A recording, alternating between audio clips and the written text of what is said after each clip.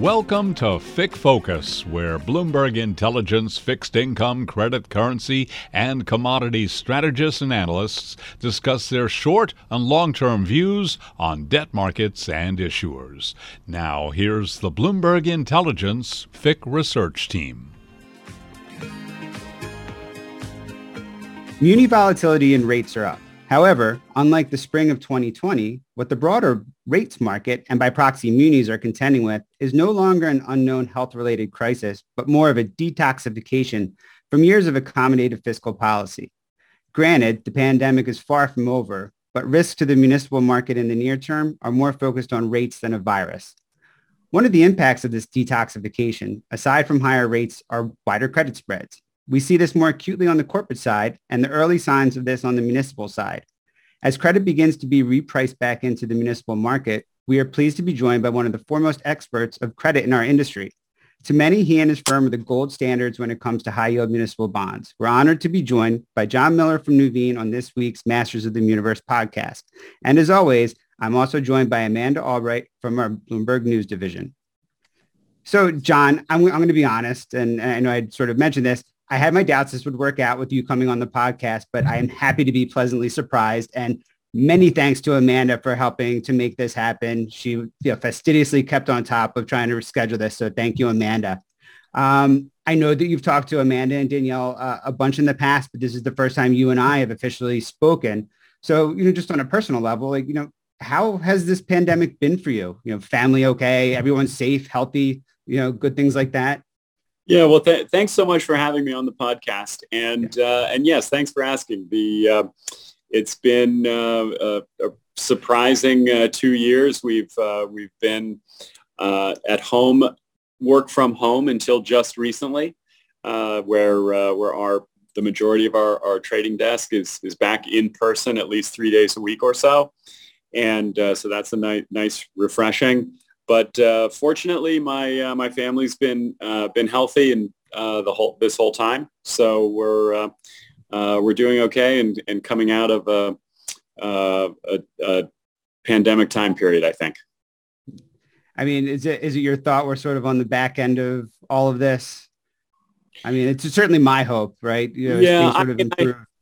I believe so, and of course, I have no special medical expertise, but from a political standpoint, and just the way in which governments are responding in the United States, especially, is there will still most likely be variants, and they seem to be becoming more contagious yet less dangerous for most people. And I think most people are ready to be done with the restrictions and lockdowns and even masking going away. And most people are vaccinated. So yeah, I think it's a normalization, even though we've been in a lull in discussing new variants in part because of the terrible events of the Russia invading Ukraine, but maybe has pushed variants back off the headlines. I know they still exist. I know they're still circulating, but I really think we're adjusting to the new reality, learning to live with it, staying open. That's kind of the way I view things. Yeah. I'm sure you get asked to look in a crystal ball constantly, by the folks over at Bloomberg News, by, investors, just, sort of ask you to pontificate. And it's funny, I went back and reread the interview you did. I think it's probably the summer of 2020. And you seem sort of optimistic that it was going to be more short-lived. And I think I was probably in that same camp. I was like, there's no way we're going to be talking about COVID 2 years from now. But here we are. And you're right. We're talking about it to a lesser degree because we have other sort of geopolitical issues that are sort of taking the forefront right now. But regardless, both of them are causing volatility in our market. So, with that sort of segue, what has this so far 2022 been like for you from an investment standpoint, from a market standpoint? Well, the first quarter of 2022 has been difficult from an investment standpoint. As you mentioned in your introduction, the difficulty has to do with interest rates and in fact, not just the overall level of inflation, but the Federal Reserve's coming response to the level of inflation, which has changed around year end. In 2021, we already had this high inflation rate last year, but the Fed was more focused on other things. They were more in the belief of a temporary or transitory inflation rate. They're focused on the job market, and that has had a very significant shift where they feel the job market is fine, it's healthy, it's very strong, and the prioritization now is inflation and raising interest rates to get that inflation rate down. Yeah. So that's made for a challenging investment environment for munis. Now, munis ended the year 2021 relatively rich, and so munis have underperformed treasuries this year, in part giving back some of that richness. Now we're looking relatively cheap, but it's been a persistent weakness. It's been a persistent weakness in munis where virtually every day, except perhaps 2 or 3 days of the entire quarter so far, have been negative for both flows and mark-to-market trends in muni bonds. So. Yes. So it's not the frantic feeling of the market just dropping really dramatically the way it did in March of 2020, but it's a continued slow bleed has been more the experience in the first quarter. I mean, is that harder to deal with from an investor standpoint when you're consistently answering the question of why am I getting negative returns day after day after day? Because I almost feel like you can excuse a sharp drop. Especially when we have a nice pop reversal when the Fed gets involved. But, I guess this sort of leads a lot of investors, I would imagine, to sort of say, how many knives am I comfortable trying to catch here, right? I think that's been a challenging argument in that the consistency of the day-to-day weakness, even if it's only 2 basis points here, 3 basis points there, but very consistent. And even if outflows are not dramatic the way they were in March of 2020, but outflows have been consistent, and the two things might be interrelated. So when are we reaching the point of stabilization?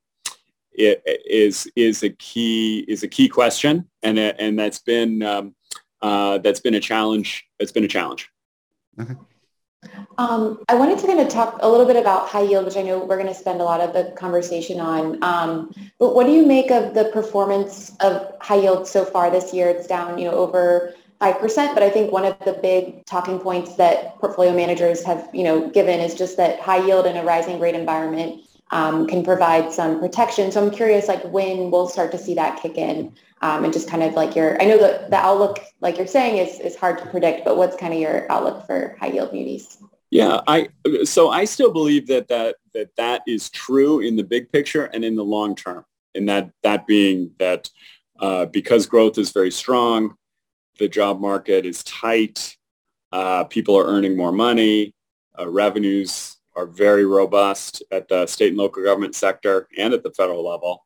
Mm-hmm. That would tend to support the fundamentals of high yield, and the additional income plus the potential for spreads to narrow would create cushion in a rising rate environment.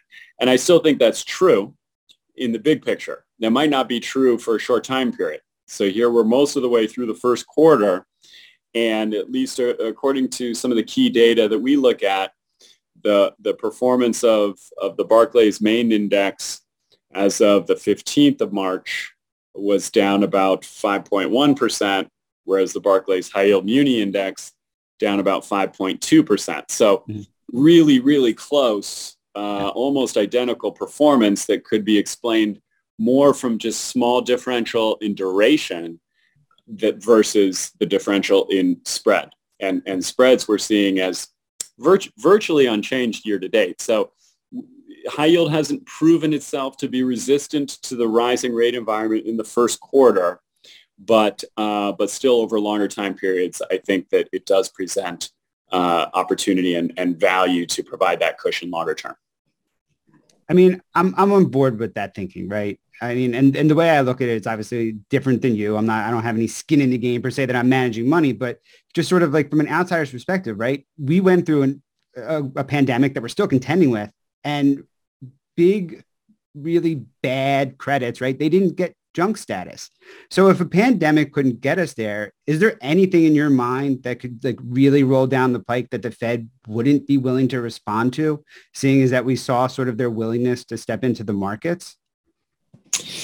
Yeah, well, that's a tricky question. I agree with the premise, though. I mean, the premise being munis are predominantly essential services. In a pandemic time period, it's interesting because that includes a lot of what we would call frontline workers in healthcare systems. Of course, K through 12 education is critical. Transportation systems are critical, and all those services that general obligation governments provide are critical, especially in a pandemic. And the lockdowns were, of course, government initiated and implemented, but then by the same token, the government also came in to provide that economic bridge to help make up for the revenue losses and economic downturn. So in the end, I think that the asset class showed its resilience both from the importance of what municipalities provide and municipal services, municipal revenue type projects, what the services are that they provide, and the importance of them, and the government support as well as Fed support. Of course, Fed support in part was municipal, but in part was all financial markets. Sure. It was nice we were included, though. Exactly. There were some doubts there, but they came through. So, yay for munis. That's right. Yeah. John, I mean, I guess within it, kind of a doom and gloom a mood in munis lately. But where are you excited? Where are you finding opportunities? Like, what still looks like a good buy at this point, especially within high yield? Oh, sure. Yeah. I would say. I wouldn't necessarily say it's doom and gloom, and in fact, the one point that I would make just in terms of general market in fixed income and also longer dated bonds, it's the most difficult periods are frequently right before the first hike of a new hiking cycle. Mm-hmm. The most negative returns for say 10-year maturities on out to 30-year maturities. The most negative is before the Fed begins to hike. Once the Fed does start to hike, that has tended to coincide with periods of more stabilization and more yield curve flattening. So short rates may go up, but long rates might go up a lot less as inflation expectations start to come down, given the premise, okay, well, the Fed is turning its attention to draining liquidity and raising rates, and therefore pushing inflation lower. So the issue driving negativity in munis, again, I think is the maturity date of the bonds, the duration, interest rate sensitivity of the bonds, as opposed to credit. Mm-hmm. Certain credits have done relatively well. So when we break out sectors and states, we actually see Puerto Rico as the outperformer for the first quarter, down about 1% less than everything else. Mm-hmm. And some of that is the GO, which has now been exchanged and is just starting to trade. And I think that's that after some indigestion or moving around where the bonds would be potentially held longer term, there could be some spread narrowing there with the GO, because Puerto Rico's economic statistics are strengthening and the oversight board is still in place for 4 years. Another area that has performed, generally speaking, in line with the market, but I think has overall fundamental strength are still land secured bonds in the three areas where there's been the most issuance and the most home building activity has been Florida, Texas, and Colorado. And all of those areas continue to have very strong demand for housing. The demand is such that new homes are sold almost as soon as they're completed in terms of being built, and property tax collections are very strong. Now those have widened out a little bit in spread, yet we're not seeing any credit deterioration there. So therefore the spread widening could just be liquidity management. Interesting. I want to stop you at the dirt bond question, which some people take issue with that term, but I'll just use it. So what does that mean for your team? Are you guys going on site visits? Are you scoping out Colorado? I mean, what does that look like for your team in terms of digging into those credits? Well, we have been dedicated from a research standpoint on a bottoms-up basis, looking at a project by project in this sector for many years, and we really ramped up our efforts in the early 2000s and post 2008. The sector was trading at distressed levels for both good projects and more esoteric projects. So regardless, it was all at distressed levels, and it's come back in a meaningful way. And we really didn't do much traveling for the last 2 years, but we could still rely on a lot of data that is available through Bloomberg and other sources. But now we are starting to travel again in terms of site visits, and we have a lot of holdings that we can see on a surveillance basis, and then new issues that frequently come right adjacent or right near where our existing holdings are. So we can kill two birds with one stone in that way. Got it. And does the work from home kind of boon, is that just another boost for that type of debt? Or it sounds like you've been investing in them for a while, so. Oh, we have. I mean, I do think that work from home has accentuated some of the growth, particularly in those three states, because if you look at even Wall Street firms or tech companies from California have both been moving to Florida, and obviously people along with or people who still work in New York, say, might work from Florida, even if their firm is headquartered in New York. So we're seeing that as an increasing trend. Moves from California to Texas are still fairly robust, and Denver has been booming for the Denver area has been booming for a decade. So I think people are people are going back to work, and people are going back to the office in general gradually.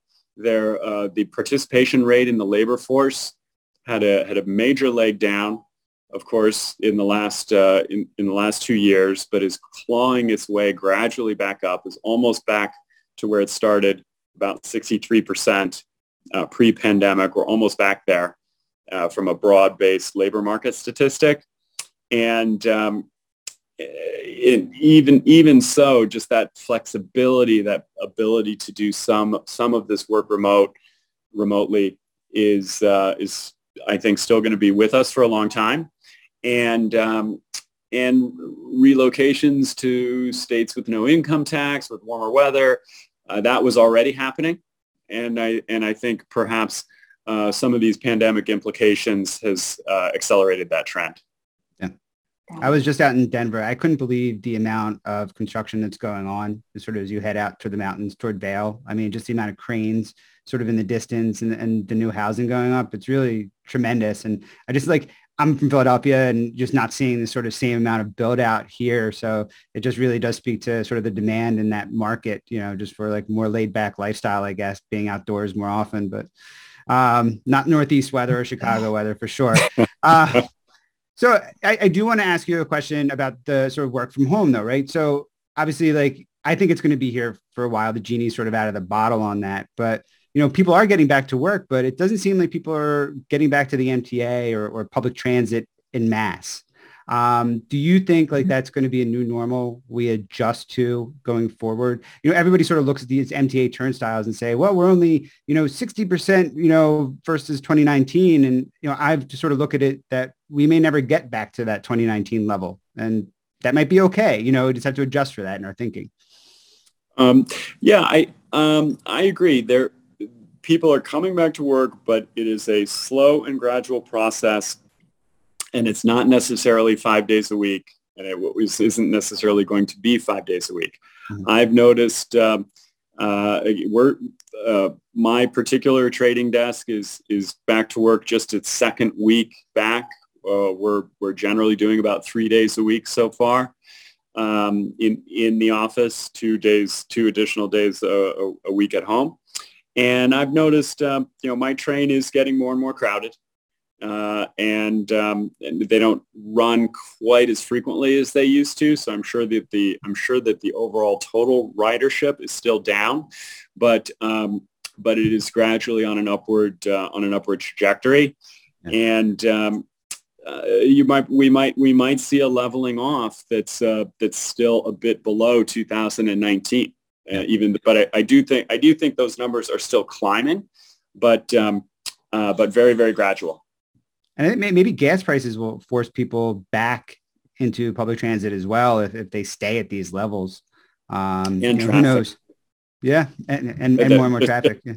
Just the congestion in a private car, plus plus the price of everything from gas to parking is maybe going to push people back, and just the feeling that you're safe. I think safety is maybe an impediment that hopefully gets better and better. Is safety either contagion or safety from the perspective of crime? Yeah. So those Absolutely. Have been some issues, but hopefully getting better on the margin. Yeah. So John, I did want to ask your high yield fund, which for people who don't know, which I think everyone listening will probably know this, it's $22 billion. So last fall you closed the fund to new investors. Invesco did the same thing with its high yield muni fund. I think, and I don't want to put words in your mouth, but I think the thinking at the time may have been that, there was so much money coming into high yield munis last year and, maybe not enough investment opportunities. Where do you kind of stand on reopening the fund? Are you seeing, it sounds like you're seeing investment opportunities in Puerto Rico and with these land secured deals. I guess maybe if you can talk a little bit about your thoughts on reopening the fund to new money. Yeah, I think that it's relatively short time horizon that we have been closed. I mean, that's the fourth quarter of last year and first quarter of this year. I think that we are soft closed, so the fund is available to existing shareholders and certain platforms. What about certain podcasters? Are they available to join? We could talk after the show. So our thought process is we can still, well, first of all, priority to take care of existing shareholders, and again, existing shareholders can make adjustments as they see fit. The adding or subtracting, hopefully they don't go completely out, and we'll have a placeholder to go back in. We are seeing more investment opportunities, and those investment opportunities are cheaper. They're both cheaper on an absolute basis, cuffing it, just generally speaking, at least 100 basis points cheaper, and on a relative basis, just in comparison to treasuries, as you know, the municipal to treasury ratio is up about 20 percentage points from roughly high 70s to now high 90s in the 30-year part of the yield curve in terms of muni to treasury ratio. So yes, the investment opportunity set is good. We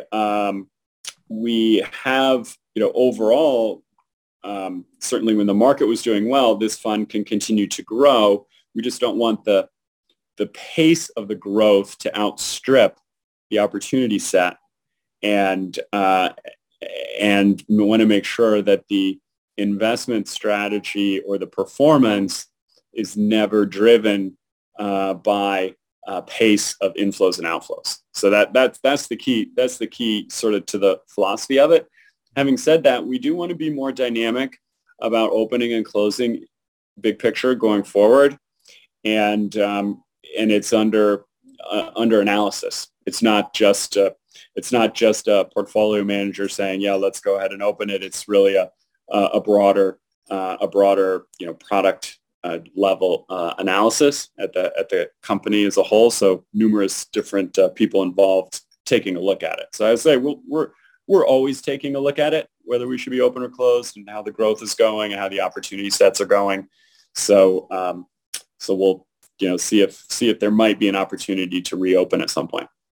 In your mind, is the market, like the high yield market specifically, is it shrinking at all? Just because we've had so many refundings with tobacco bonds, and like those aren't, new ones aren't really coming down the pipeline. And now that we have some sort of clarity with Puerto Rico, some of that might exit the index. So do you think there'll be enough coming new project wise to replace the bucket that will be left empty by those? Yeah, that's a great question. I will say there's a lot of ups and downs in terms of the supply dynamics, some of which you touched on. So we talked about the dirt sector, and because of the housing market booming in certain areas, there's a fairly steady flow of new issue supply in land secured. Yeah. There's a fairly robust supply of bonds in the charter school area. Industrial development is highly case specific. We have not seen a lot of industrial development revenue bonds recently. We have not seen a lot of hospital bond high yield new issues recently. You mentioned tobacco refundings. I mean, that does take some supply away. It puts some new supply in the market. Yeah. But net, it reduces the total amount of outstanding in the non-rated and below investment grade area. It tends to increase the amount outstanding in the triple B and single A rated area within tobacco. Yeah. So Puerto Rico is interesting because not all indices and not all investors can invest in defaulted bonds. So as you've seen, the restructuring of COFINA went from defaulted to current pay, and then the current pay, quote unquote, new COFINA is really the largest bond in high yield, period. And so depending on where you stand on buying defaulted bonds, that could have been viewed as a big addition to supply. So similarly, I would say with the GO, and then in the future, hopefully later this year, PREPA, the GO just went from defaulted to current pay, and there's some trading going on as those bonds get into the hands of mutual funds and get into the hands of people who want to own them for the yield, own them more longer term. So that could be considered in addition to supply, even though it's an exchange. PREPA is a very big one, which could also be considered in addition to supply if it gets restructured effectively and exchanged into new current pay bonds. Then there'll be another big new current pay high yield bond in the market later this year. So okay. A lot of different moving parts to answer that question. Yeah, it sounds like enough to keep you guys busy. Oh, most definitely. Yeah. I mean, just a quick Puerto Rico follow-up. I mean, do you think that this, them coming out of bankruptcy, I mean, will we start to see, will the hedge funds leave too? What do you think that means for hedge funds participation in munis? Just curious. I think that for at least certain types of hedge funds, of course, there's a plethora of different strategies out there. When it comes to a opportunistic, distressed type of strategy, I would say munis arguably are going to become less exciting to that type of strategy because there isn't that much distress. I mean, as our statistics that we look at show that of new defaulting bonds, so Puerto Rico would not be in the new defaulting bond category, but for newly defaulting bonds, almost half of them are in life care, so that translates mostly into nursing homes and CCRCs, but that's relatively small. And one of the appealing things about Puerto Rico to a hedge fund would be there's some size there, so some multi-billion-dollar issues there. It almost could be comparable to, say, compare and contrast with emerging markets. If Russia defaults, I would imagine emerging market distress type players could leave Puerto Rico and go into some of the aftermath of what happens there, for just as one example. So I think the muni market might become too strong from a credit standpoint and not yielding enough for certain types of hedge fund strategies. Now there are other strategies that have maybe a leverage play or a play on the muni to treasury ratio, or more liquid bonds that don't have to have 10-12% rate of return potential, that would still find munis very appealing. Got it. Okay.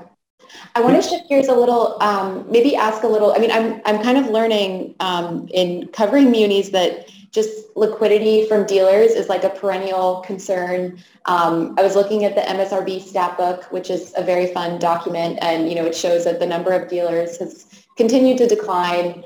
What do you make of liquidity from dealers? Is there anything that could, make them more active? Is it an issue for you, or is it just something that you've kind of come to terms with? Yes, it's an issue, and yes, we are trying to come to terms with it. If you look at the total size and composition of the mutual fund holdings of munis, at the end of 2021, for the first time, muni mutual fund holdings topped $1 trillion, and all the while, and that's been a robust growth rate for 20 years.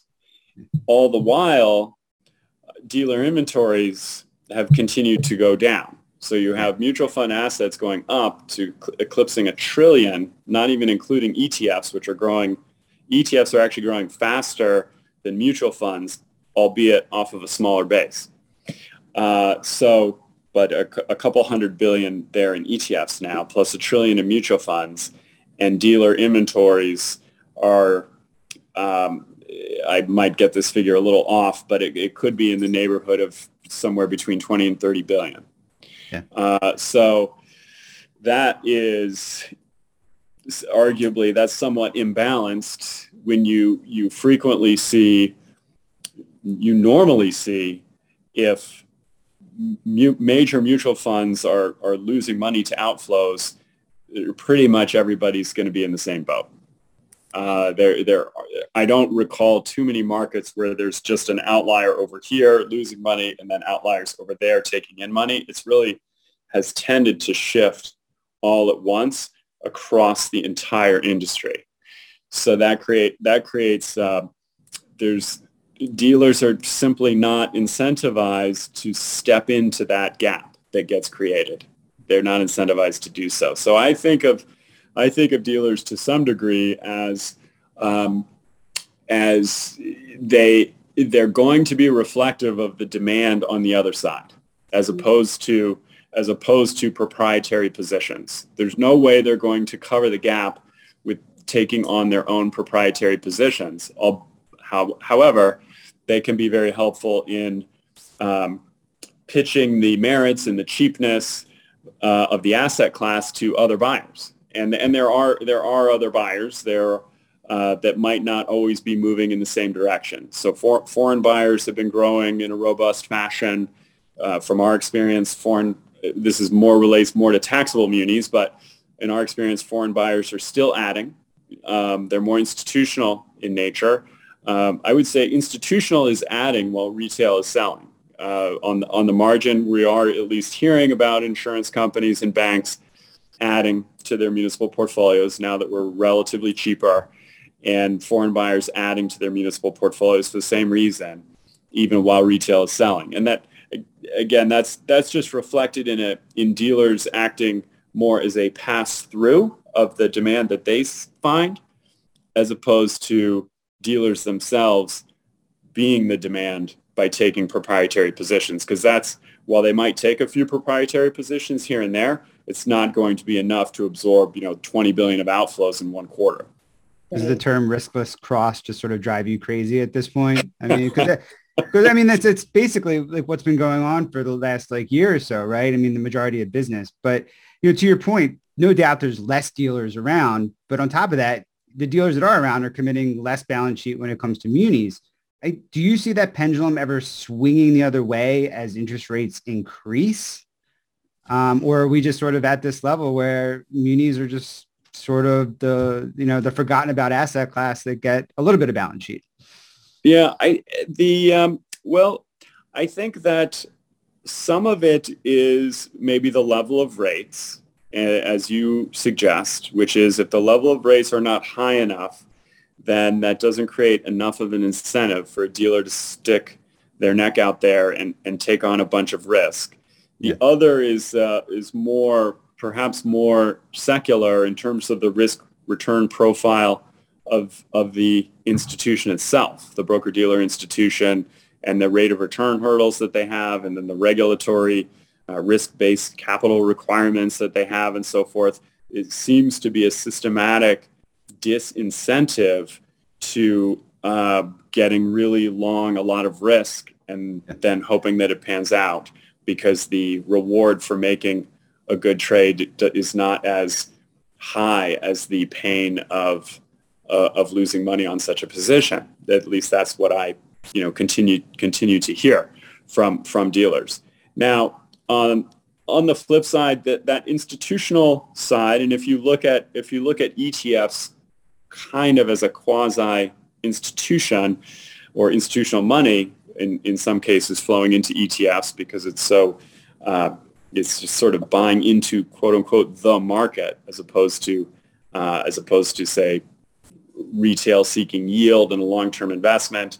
ETFs are more rapidly traded, and that could potentially help. With liquidity and with price discovery, so that we're not lagging either down or up. ETFs are faster moving, and the basket process could, in some cases, help with liquidity. I just spoke at a conference out in San Diego, and the panel I was helping moderate was on municipal ETFs. And I feel like I knew about municipal ETFs going in, but I came away with a ton more questions and almost an appreciation for how large this is going to be over the next year or so as growth really sort of gets going in muni ETF space. And so I guess my question, you probably can answer this more so than I can. Why aren't more sort of SMA shops just diving into, let's say, MUB or VTEB to get exposure to the market rather than sort of sit around in cash and leg into opportunities? Isn't that just seem like at 5 basis points, just sort of like an easy way to sort of quickly, like you said, get invested? Yes, I think that it's a great point, and I think that it'll happen more over time. I'm not sure if it's perfectly positioned for SMAs per se, because SMAs, one of the advantages of SMAs is that the clients of the SMAs like to have individual municipal bond names with individual maturity dates, and coupons and call features in their brokerage account. So the ETFs are kind of like a fund that might not be a perfect fit for an SMA. Maybe I should rephrase. So I meant cash comes into the account, right? Day one, let's say the client gives you $500,000, you buy MUB, then you sort of peel off little bits and pieces to buy those cash bonds for the accounts. Yeah. No, absolutely. And I think more of that is going to go on over time, even with funds buying ETFs. Oh, and interesting. Some of our mutual funds have been positioning in ETFs to do some of what you're saying. A quick investment in, say, the market, and for at least a portion of cash, and can sort out some of the individual pieces inside the ETFs in subsequent trading days. It's a great time of change for our industry in that sense, that there's so many new products coming down the pike, and there's explosive growth when you look at how much fund flows have increased on muni ETFs compared to other asset classes. I mean, it's really been, on a percentage basis, really, really impressive. Just real quick before I forget, Amanda sort of used the term doom and gloom for this year so far. And in some ways, like, I would say the tone's been pretty negative, but I think there's a lot of silver linings. But I guess the one question I had was, have any lessons really been learned from 2020 as far as like portfolio management, in the sense that we saw a lot of cash being raised, and I wasn't sure if that was really a case of being overly cautious because of what happened in the beginning of the pandemic, or legitimately people just yanking out funds. And I don't know sort of like how to sort of read that outflow cycle. I think that speaking for mutual funds in particular, I think that mutual funds were better prepared for 2022 outflows than they have been in the past, and better prepared than March of 2020.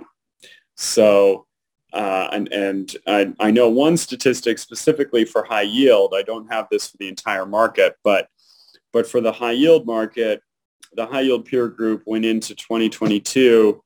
It's approximately 100 billion in size if you look at the Lipper peer group, and had about over 6 billion in cash going into the year, which is so a 6% cash position on average is fairly high for this asset class, because of course you're with short-term interest rates then being at zero, you are sacrificing a decent amount of yield to have that bolstering of cash. And even when the market started to soften, you didn't see that much selling. And even to this day, in my opinion, you haven't seen that much selling coming out of open-end mutual funds. Now the high yield fund flow is negative 4 billion, but of course there's supply of high yield bonds too. So you can't say that all those negative 4 billion in fund flows have been funded with cash, because people are still buying new issues and so forth. So, but I would say that mutual funds have not been, pushing down the market with a heavy selling. There's been, again, ETFs have been active in both directions, and dealers themselves, I think, have been paring down risk all year long so far. And so I think there's been some decent preparation. And I think there are silver linings as well. I mean, people were, say, take 2021 in a nutshell. People were happy with the credit performance. I think overall happy with municipal bond performance in 2021. But the big complaint was, well, yields should be higher. And now we have almost exactly 100 basis points higher yield in the first quarter. And now it's, now we're worried about inflation, even though inflation was already the highest inflation prints that we had were March, April, and May of 2021. Yeah. So inflation, I think, even though we're not allowed to use transitory anymore, inflation should be, even under the Fed's own forecast, inflation should be down to around 4% by the end of this year and around 2% by the end of next year. So that seems transitory to me. At least it's addressable, right? People took transitory to mean maybe next week or next month. and it needs to be at a little bit of a longer time period. But I don't think we're going to be staying at these very elevated levels of inflation. I think what the oddest thing about this year has been to me is that people love the market at ratios of 70, 75%, but then they just sort of like sat on their hands when we hit mid 90s. And it was just like very confounding. It's like you kept telling me how much you loved where ratios were back in the fall. Like, what are you guys doing? So that's just like, but I think that's just sort of our market, right? We change sort of our love affair with things very, very quickly as compared to other asset classes. We're a very fickle bunch, as you may know. So absolutely. Well, and I actually think there is money on the sidelines, but no one wants to catch that proverbial falling knife. And if the market exhibits some stability post Fed, I mean, we have this week, we have post Fed, we have post Puerto Rico exchange, and every once in a while, hopefully, there's some glimmer of compromise between Ukraine and Russia. Yeah.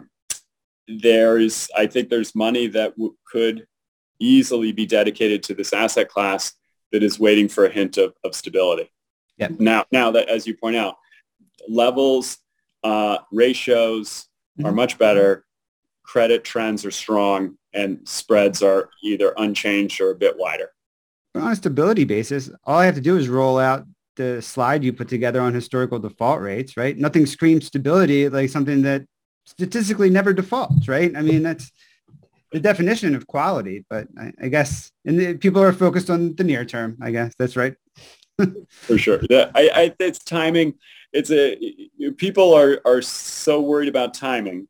Yes. I mean, ultimately, it's time invested overwhelms timing. It's about time, not timing. But people always want to time it to sort of time it well, even though timing interest rates and timing municipal bond investing is incredibly difficult. But people still want to come in at the right time.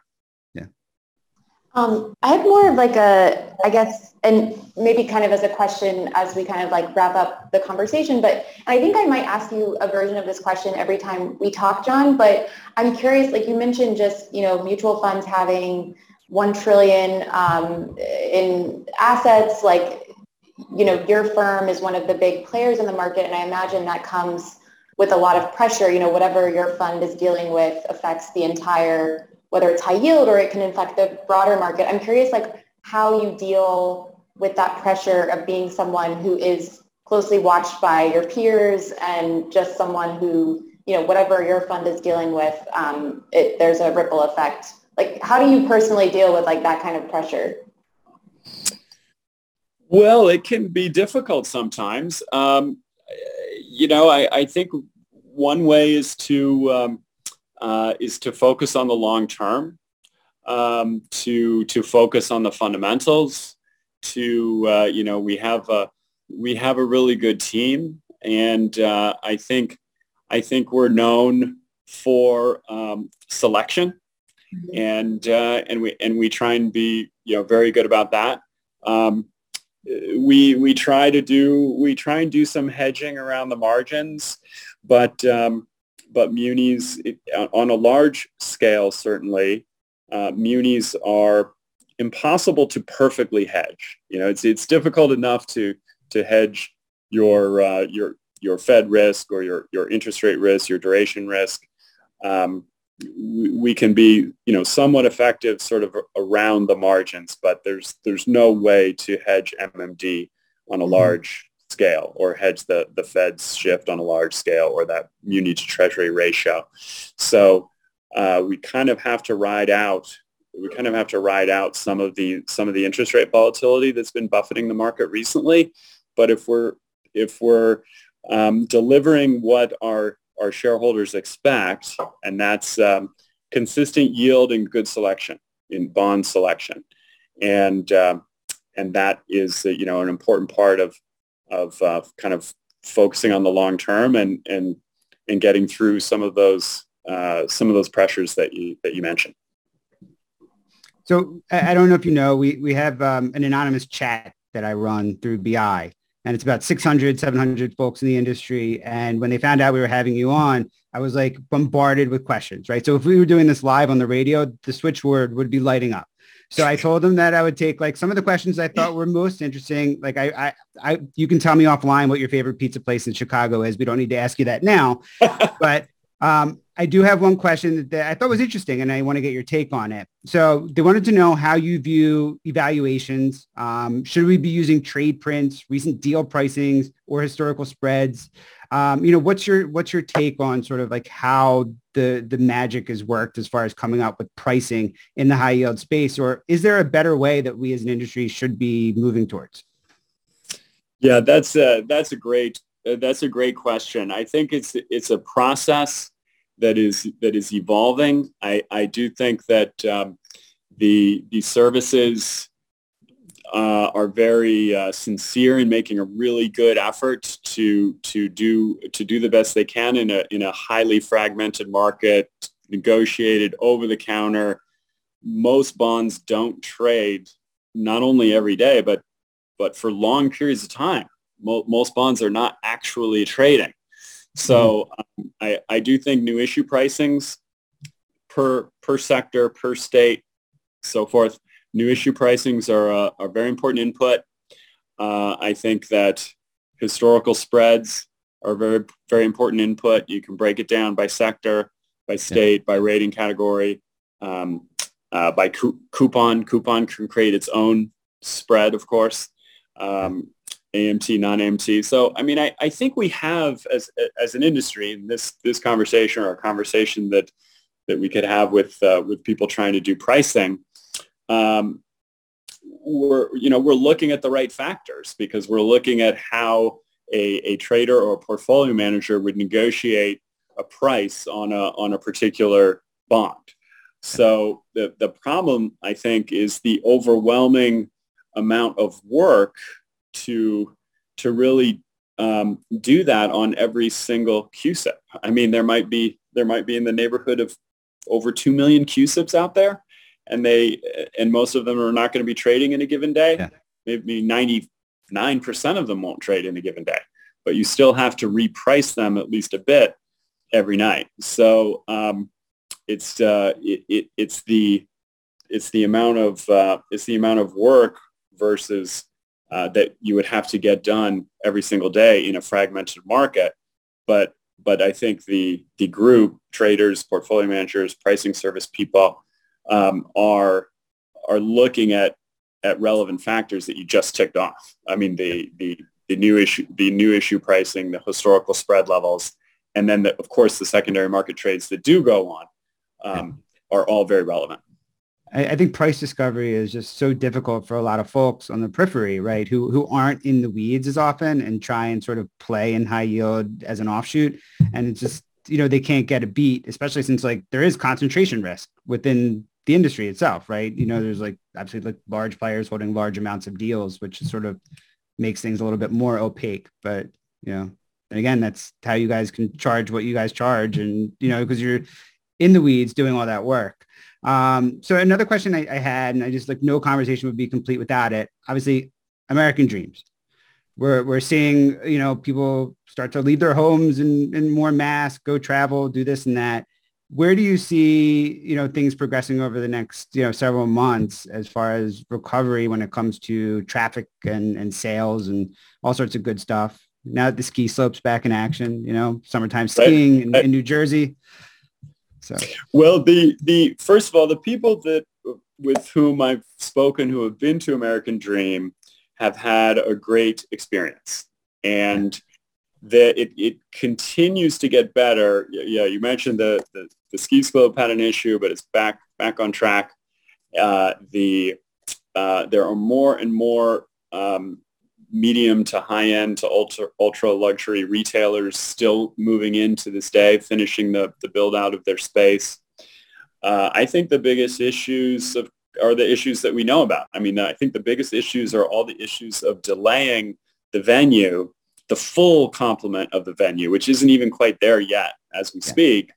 It's been the delay of the full complement of the venue, as opposed to the fact that the venue isn't popular. I still view it as it hasn't had the full opportunity to prove itself in terms of overall popularity. Now, when you boil it down to the muni bonds, actually, the muni bonds are broken out into two different types of bonds. The pilot payment bonds are property tax backed bonds, and those are the 7% coupon bonds. Those are the bigger of the two tranches of debt.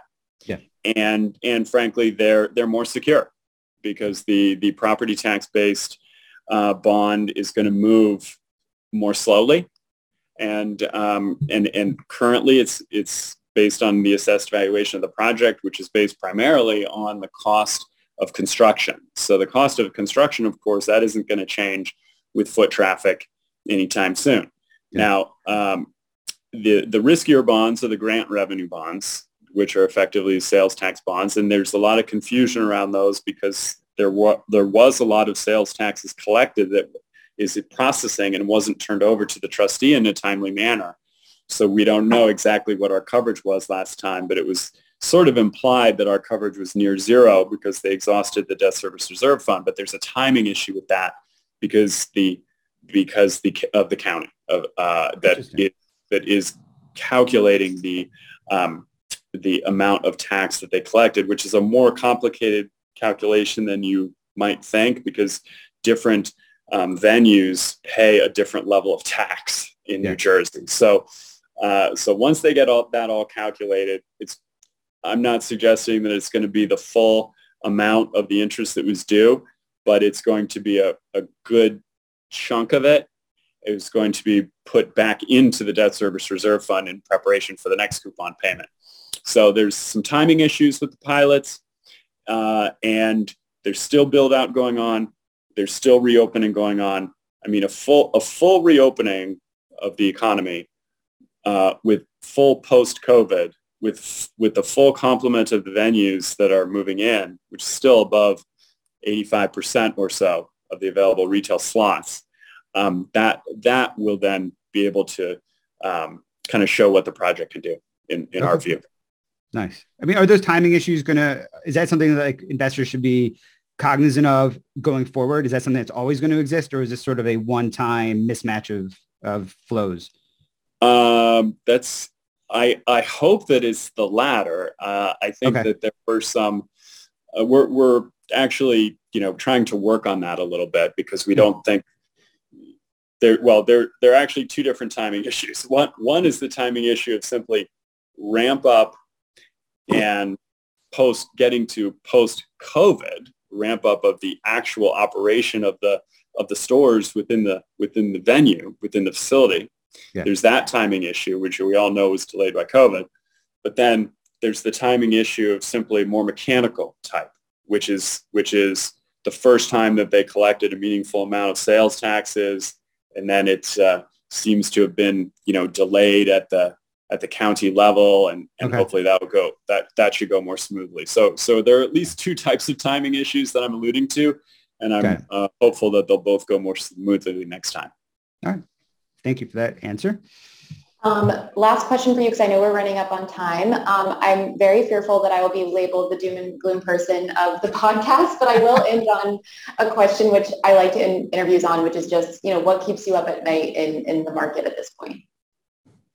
Well, the worst environment that for many financial asset classes, including munis and muni high yield, that people are starting to talk about is the stagflation term.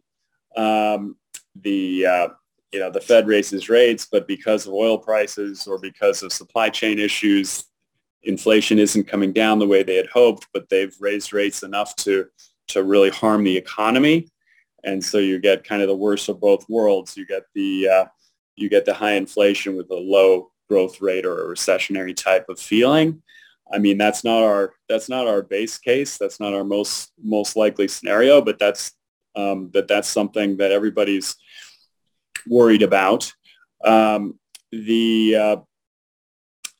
think the fund flow and kind of overreaction to some of the negative total returns in the first quarter is something that I do think will turn around through the course of the year, perhaps as soon as the second quarter or third quarter of the year.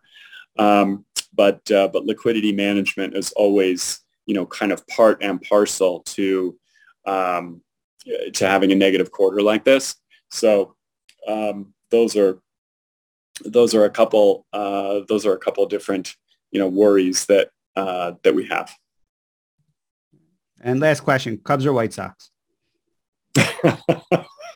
I'm more of a Cubs fan, but okay. But we'll hope they both have good seasons. All right, there we go. I want to thank you, John Miller, everyone from Nuveen, Amanda Albright, Bloomberg News. Thank you very much, and make sure to join us next month on our next episode of Masters of the Universe. Thanks, guys.